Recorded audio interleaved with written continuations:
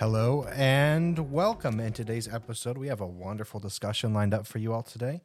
We've got multiple conversations regarding gig and freelancing economy, as well as technology and devices, how you can reduce stress in your day-to-day activities, and much more. In last week's episode, we had a great conversation with a few different co-hosts. Today, it'll just be myself, Josh, and Srooly. Hi. Now, the initial idea for the podcast is through ChatGPT, which is a new AI-generated chat robot. You feed it information, it gives you back some beautifully human language interface information. However, the exploration and key topic idea is what has to be generated from ChatGPT. At least two discussion questions that we have are going to be generated from ChatGPT. And of course, we can go off topic into other more interesting conversations as necessary. Now, one of the first key points we have today is regarding the business and finance sector when navigating the gig economy. We have a few tips for building a successful freelance career. And when it comes to navigating the gig economy, this is a new and I wouldn't say necessarily improved version of last decade's work for yourself type of environment, but over the last year or two, ever since the pandemic, a lot of people have transferred more to freelancing and working on their own rather than working a standard 9-to-5 job or even just a W-2 or 1099 job for different companies. So freelancing has really taken off.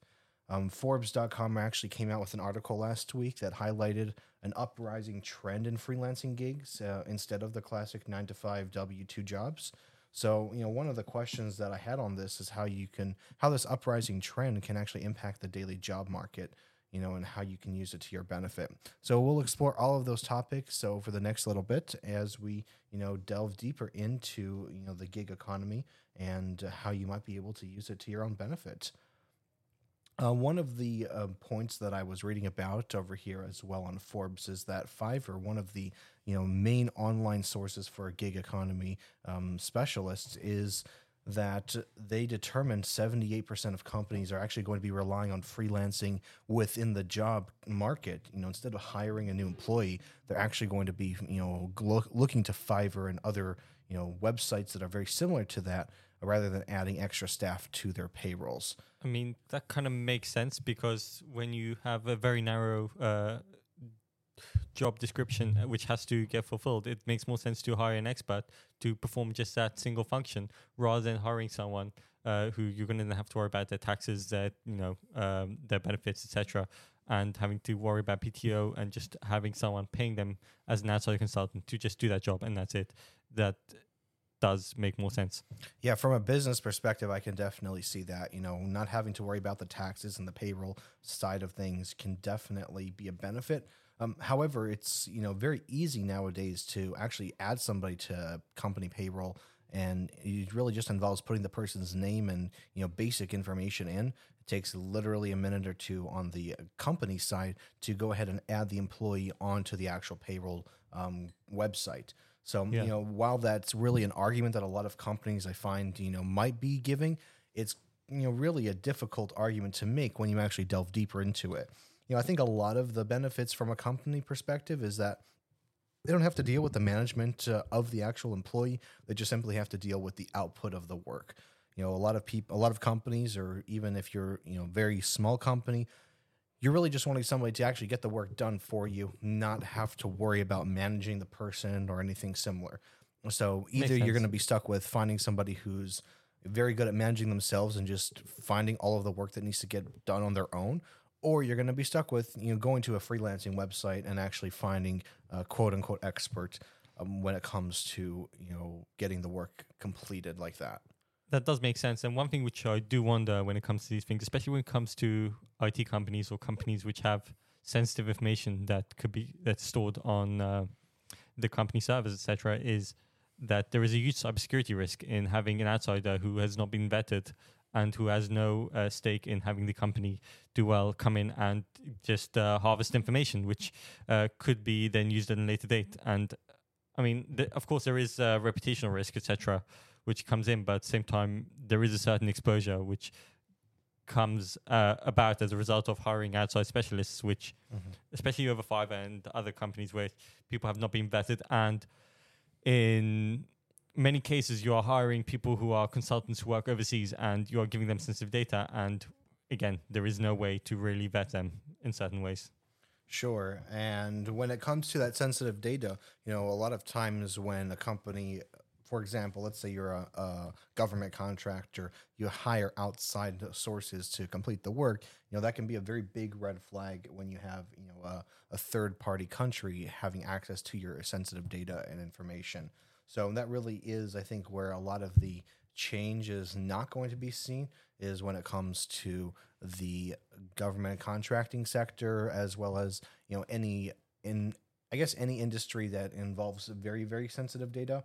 However, a lot of cases you'll notice that even when it comes to sensitive data such as social security numbers, credit card information, that's not classified as sensitive data when it comes to the company's aspect of things. What's really more sensitive is when it comes to top secret information and data that can't be revealed to other countries. But when it comes to personal data and things of that nature, a lot of times you'll find your information is very easily and without second thought or second consideration sent over to other countries just to have the work completed. That is true, but in reality, it's very short-sighted to be able to do that, because these data sets could be then used to generate for creating machine learning models and the like. And there has been documented evidence of the Chinese government using American data when it comes to, say, biometrics, and then using it to create models, which then gives a company like Huawei an unfair advantage over American and European companies, and there is a lot to be said for that. And when it comes to the market that all the data is being provided towards, a lot of times these places, and whether it's countries or specific companies, are going to find ways to get the data regardless. For example, a lot of this data that you could say is given to other countries just simply because it's on their network, it might be able to easily be accessed through the greater internet without those means as well. To be fair, a lot of what they do to get this data is they sell infrastructure to America and Europe for a very subsidized price, which creates an unfair advantage. And then they have backdoors built into this subsidized infrastructure, which they then use to harvest data. There is documented evidence in America where Huawei was responsible for building some telecom towers close to some US military bases, and there was a backdoor, and then all the data which was being transmitted over these telecom towers was going back to China.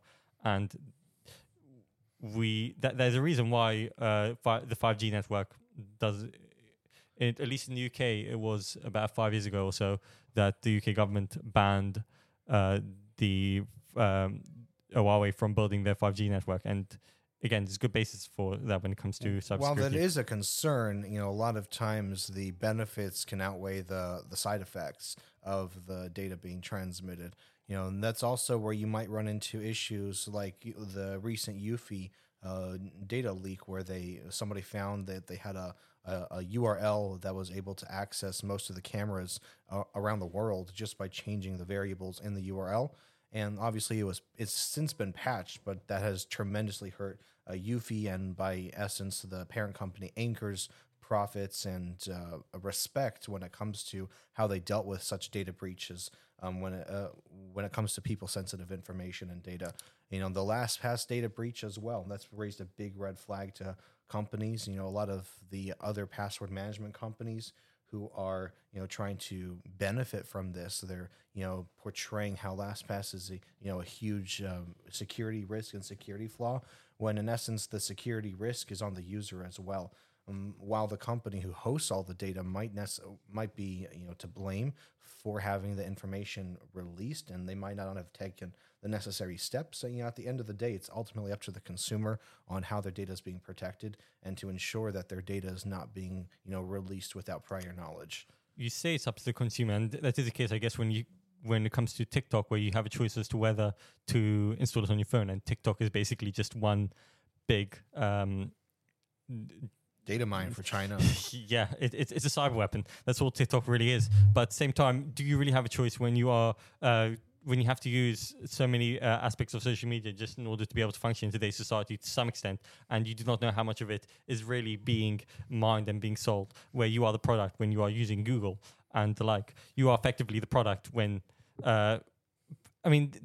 it's a classic saying in the world of technology. If you're not paying for it, you are the product. And the reason is because all your Google searches, everything, all that is just being harvested and being used to and being put into data generating machine learning algorithms. So I'd say how it's much like choice do you really have? Yeah, I'd say it's like a certain sense of, like you mentioned, it's payment for the purpose of using the platform. If you're not paying for it directly with money, you're paying for it in some other way, and it really is your decision in most cases to go ahead and utilize the product. When it comes to any type of security cameras and the like, that might not necessarily be up to all the consumers that are being affected by it, because let's say you walk into a store, you don't know what system they're using to record your camera interactions and stuff. But when it comes to any personal data, such as choosing what phone you use, what network you're connected to, all of that's really up to you to determine how much of your information is available. And a lot of times you can totally put in fake information, and they don't know they don't really understand or know that this is fake information unless they're asking you for a credit card number that is tied to your name, and that's verified. That verifies who you are. They're really not going to have any further data on you. You can change your name, you can change the email address you use, you can download apps that change your physical location on your devices. It really is, a consumer-minded platform when it comes to data availability, and being conscious of what you search for and how you get access to that information. That really can affect, how you're treated, when it comes to your data being directed to other countries. In that way, granted, it is correct that it's up to you, but at the same time, the average consumer doesn't know all this information. There is not an honest conversation which is being had with the public in terms of how, yes, your data, yes, you're using this product for free, but this is what you are giving back to the company in return. And how many people will be making different decisions if they know this? Sure. And I mean, it really is, something we have to educate people on. It's impossible to do in just one environment, but it's really constant consumer education, or maybe even re-education. A lot of times when consumers are provided some information, then it might be false information initially. That's really what marketing is in general. When it comes to providing, let's just go back to the topic of the freelancing for a second. When it comes to marketing yourself and marketing, the product that you're providing, it's really just educating the consumer on why that product is necessary for them. If you don't provide that education, you're either relying on previously provided education, which in some cases is going to work just fine. If you're providing a service that's known and it's understandable what it is, power washing, for example, and if you name your company Power Washing #1 Incorporated, then people understand exactly what you do and what services you offer.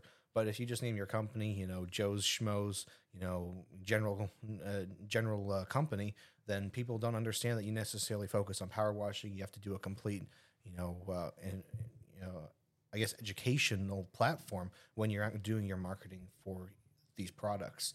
And a lot of times that's one of the struggles that people find when it comes to, self-employed individuals, is trying to market yourself, market your product towards consumers, and driving the need, especially if it's a product that's not necessarily well known.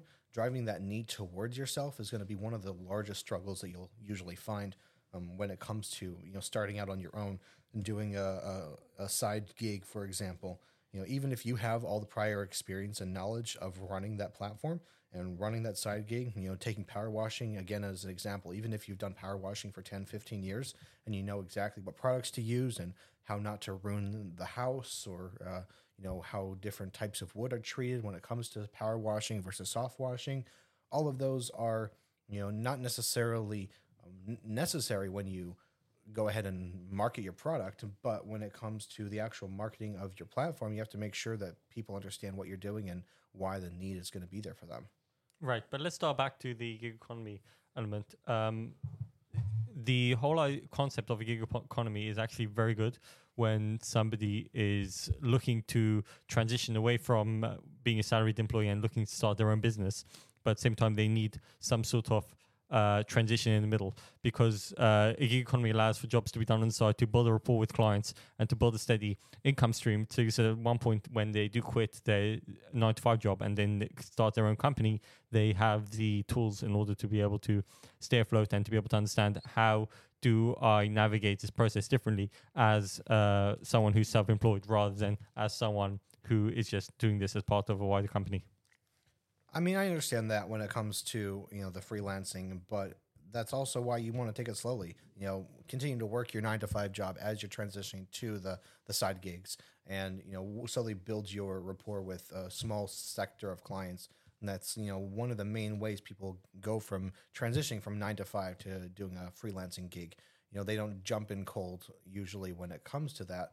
It's more starting slowly, having 1, 2, 3, 5 clients. That's also where a company like Fiverr could be beneficial, is having your service or product transform to a broader audience so that more people can find you and search for you.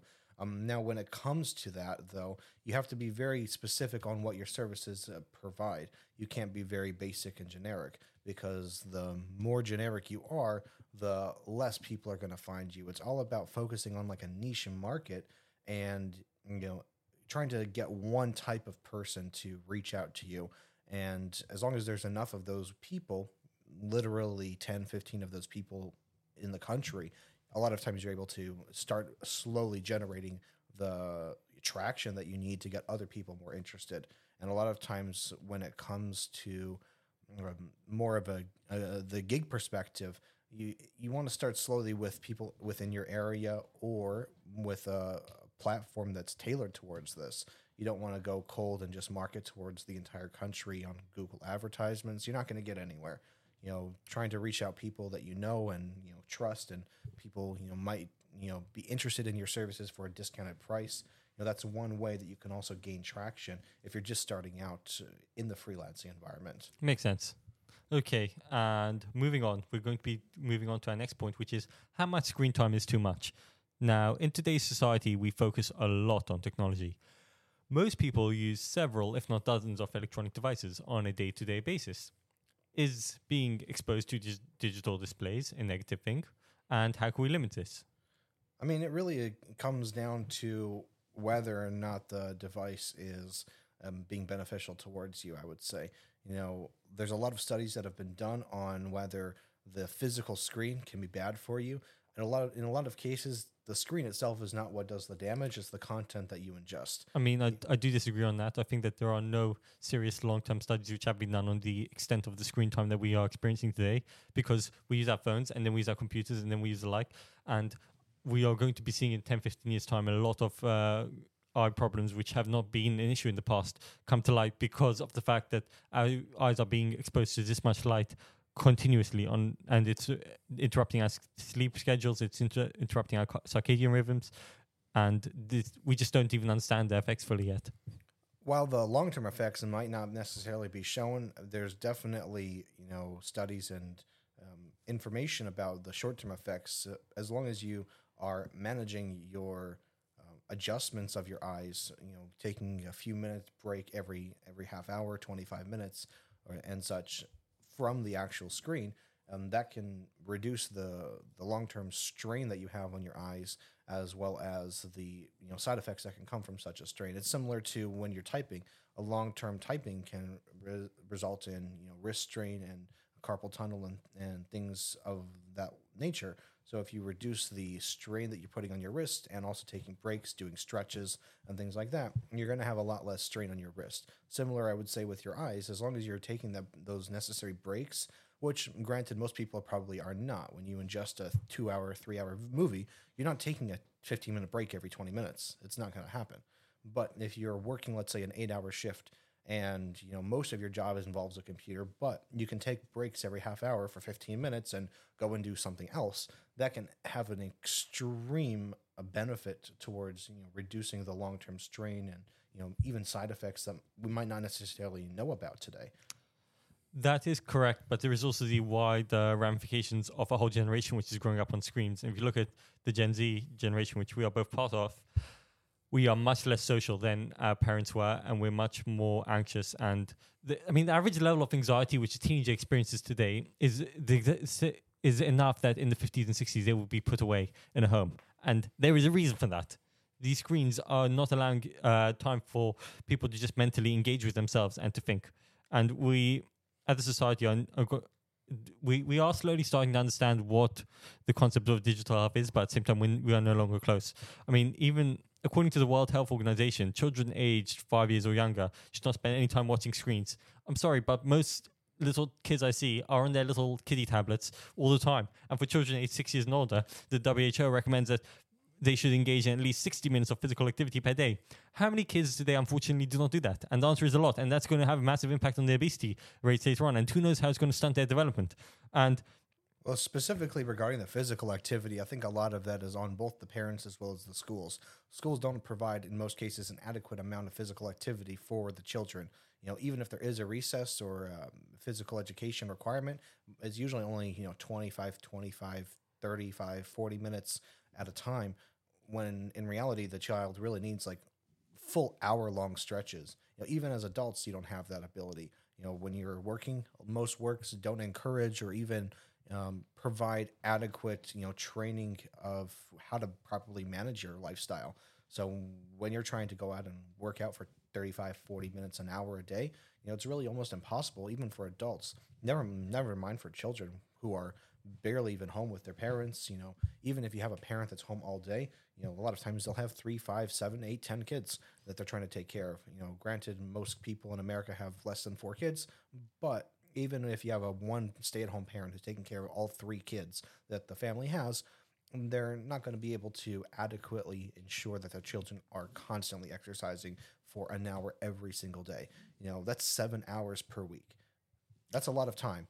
And when the child is home only 15 hours a day and 10 of them they're supposed to be sleeping, and the other 4 they're supposed to be doing homework, that leaves an hour for the child to eat, take a shower, put their laundry away, clean the house, do their chores. They don't have the time to actually go out and exercise. that is true, and to some extent, blaming the actual device is more a way to deflect. Rather, we should be having a discussion in terms of how parenting works, and also the idea of 10 hours sleep is something which, how many children actually get 10 hours sleep today? And the answer is not enough. In general, sleep is being neglected by society. But anyways, let's not go there, because prolonged screen time can have negative effects on physical health, such as poor posture, eye strain, and on mental health, such as insomnia, anxiety, and depression. And this does tie into what we were saying before. Like, too much screen time leads to bad development in kids, which then leads to bad development in the teenager, where you are much more prone to mental health issues, which then leads to unhealthy adults. So how do we realistically just stop the cycle and come up with a healthy medium in the middle? I mean, it really just depends on the people taking care of the families and the children. Even when it comes to adults, just making discipline for yourself. One of the main ways you can, help discipline your screen time is when it comes to your phone. Lots of people take hours on their phone a day when it comes to video watching, YouTube, and movies, even just messaging. Having an app on your phone that tells you how much screen time you've had, or have just a little bit of screen time that on one specific app, that can go a long way when it comes to providing encouragement for somebody who's trying to monitor their time spent on the devices. I mean, that is true, but my problem with the screen time statistics app is when driving and having my GPS on, which does not count as screen time because you're not staring at your phone when driving, at least officially not. That completely messes up your screen time statistics. So if you're going on a 3-hour drive, suddenly, you use your phone for 7 hours today. Well, that makes perfect sense. Well, there are, when it comes to the apps, for example, Samsung, which both you and I have, in terms of phones, there are the app that they provide and built in. It does have an option to eliminate certain apps from being counted as screen time. So you can go ahead and turn off the GPS or the Google Maps or Waze as being counted towards your screen time. So if you go on an 8 to 10 hour drive, it doesn't count all 10 hours of those as being screen time. You can actually have a little toggle for focusing on your driving. And if you have that enabled, if it detects that you're driving and then also looking at your phone, it will actually tell you how many hours you spent looking at your phone while driving. That's very interesting. Which can have a huge, I guess, a boost towards your journey of trying to eliminate the screen time that you have. I mean, let's just start back for a second to the whole idea of screen time and sleep. So people don't really understand how the sleep cycle works. And in the morning,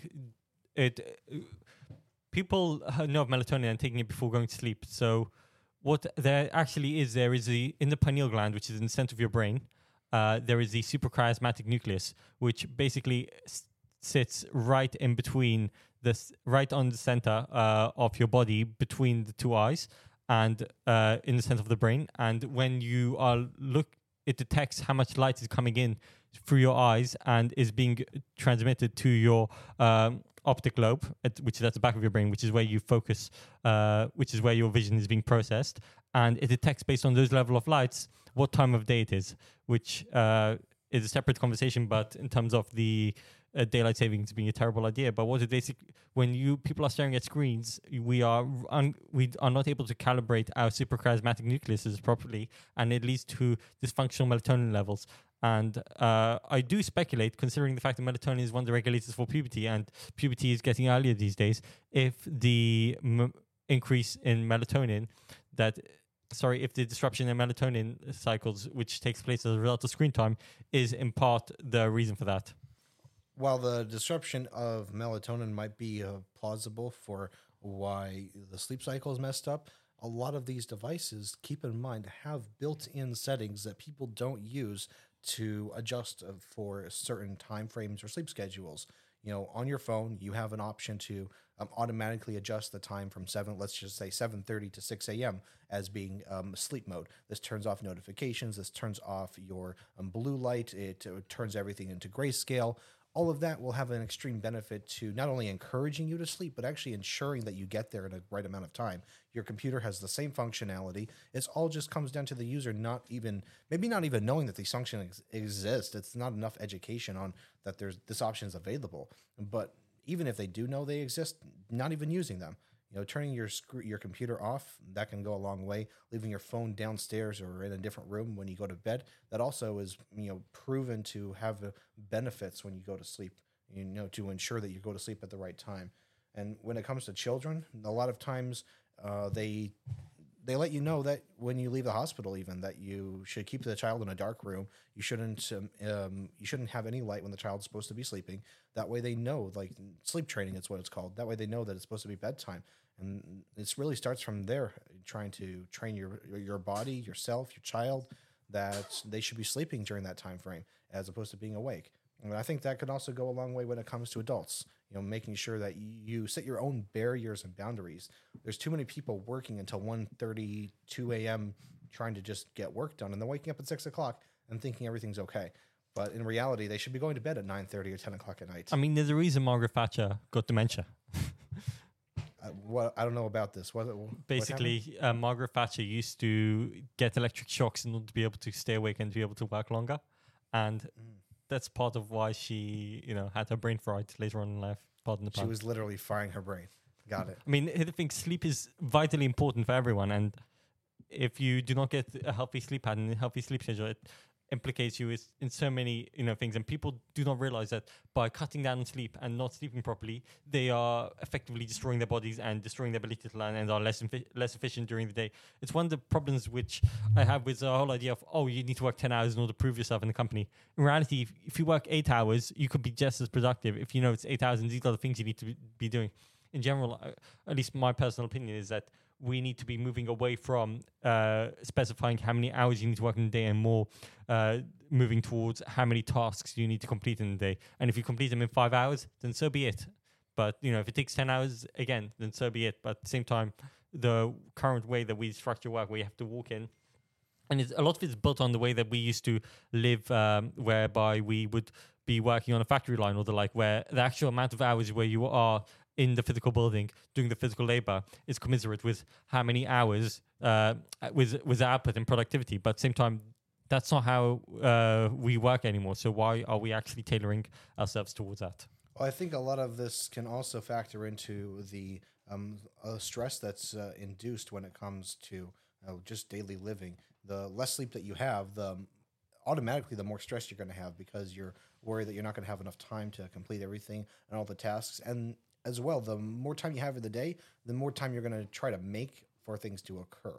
If you know that you have, let's say, 20 hours in a day that you're available, you're going to try to cram as much information as you can in that day. But if you only have 10 hours a day that you're available to work between 9 and, let's say 7, then you're going to have automatically less work available to you, which has a lot of benefits when it comes to, just keeping yourself sane and the amount of stress that you have. Making sure that your family life is able to be, run on a good schedule. That can help a lot. I mean, that's another thing which people don't really realize how little time we actually have on this world. And people, when you factor in that, even if you're 25, you're already a third of the way through your life, most likely. Therefore, people don't actually think about how am I going to be using my time most effectively. And well, that's really, if you look at a lot of very successful people, I'm talking more financially than anything. A lot of times they come and they say that the best thing they've ever done is buy their time back. They could be very successful. They can have a lot of hours in a day that are productive. But at the end of the day, what's really important is their time and making sure that they're able to effectively, maintain their health and well-being. When a person doesn't get enough sleep, they might feel more stressed, anxious, irritated. Getting enough sleep can help improve your ability to cope with even difficult situations. So, for example, if you go to work and you don't have enough sleep, you're not able to deal necessarily with all of the difficult tasks that might come your way. And, even if you have chronic sleep deprivation, that can lead to even more serious health problems that, we're not even going to address here, like, heart disease or, any type of, shutdown of your body. And that's really going to be a very heavily induced factor when it comes to sleep as well. That makes sense. Okay, and speaking of techniques and strategies to reduce stress reduction and well-being, would you like to take from here? Sure. So when it comes to sleep and stress reduction, one of the main focuses that you can do, and this also returns back to one of our previous points regarding being successful and trying to manage your time well, is exercising. Regular exercise, daily, when it comes to adults and children, that can release endorphins, which it's a chemical in your brain that helps improve your mood. So just by exercising, that'll make you generally a happier person. You'll be more excited to do things. Deep breathing as well is a technique that I've seen a lot of people use when it comes to stress reduction. I mean, just trying to calm down from something. If you're having a very anxious day at work, taking a deep breath. That's the first thing that any doctor is going to tell you usually is to calm down for a second, take a deep breath, reassess the situation, whether it's work or sleep or home life. Reassessing what's going on is a very key important part of making a good decision in everything in life. Yeah, speaking of exercise, though, I mean, Joe Rogan once compared exercise to brushing your teeth. He said it's something which you have to do every day, regardless of anything. It's just like you have to take care of your hygiene, and you have to take care of your family. You have to take care of exercise because that's investing time in yourself, and you're going to be thankful for it over the rest of your day. But the question is more, how do you fit exercise in when you are super busy? And that's something which people don't realize, that you could take 2 minutes, do a very intense workout, and then just continue on with your life. And that is something which is very understated. I don't know if 2 minutes is going to be enough, but at least having a consistent schedule. I guess you could say 2 minutes to start with, and then try and slowly increase that. And that's that 2 minutes in sped in multiple points during the day. Okay. Got it. Yeah. So having 2 minutes every few hours, or even every hour, taking 2 minutes of your hour, and just doing a short exercise, I can see that being beneficial. Or even at work, just taking 5 minutes every 2 hours to go on a 200-step walk. Yeah. And just making sure that you get that in. And these things add up. So then, at the end of the day, you have 6,000-7,000 steps just when you walk out from work. And that just, is built up just every 2 hours, just taking a short break and increasing your productivity in the process. That's true. I think another benefit that when we were talking about, the screen time, just taking a break and limiting your work-life balance. I think one of the main benefits of monitoring your time at work, only working during certain hours, that's also something that you can include with your exercise routine. If you're only working from 9 to 6 or 9 to 5 or even 9 to 7, you can still allocate 45 minutes or a half hour every day after your work or before your work, depending on what your schedule is like, in order to include those necessary exercise breaks that you need. Even both of them. If you exercise from 8 to 8:30, then you go to work. After a quick shower at the gym or something, and then from 6:30 to 7, you go ahead and do another exercise for half hour.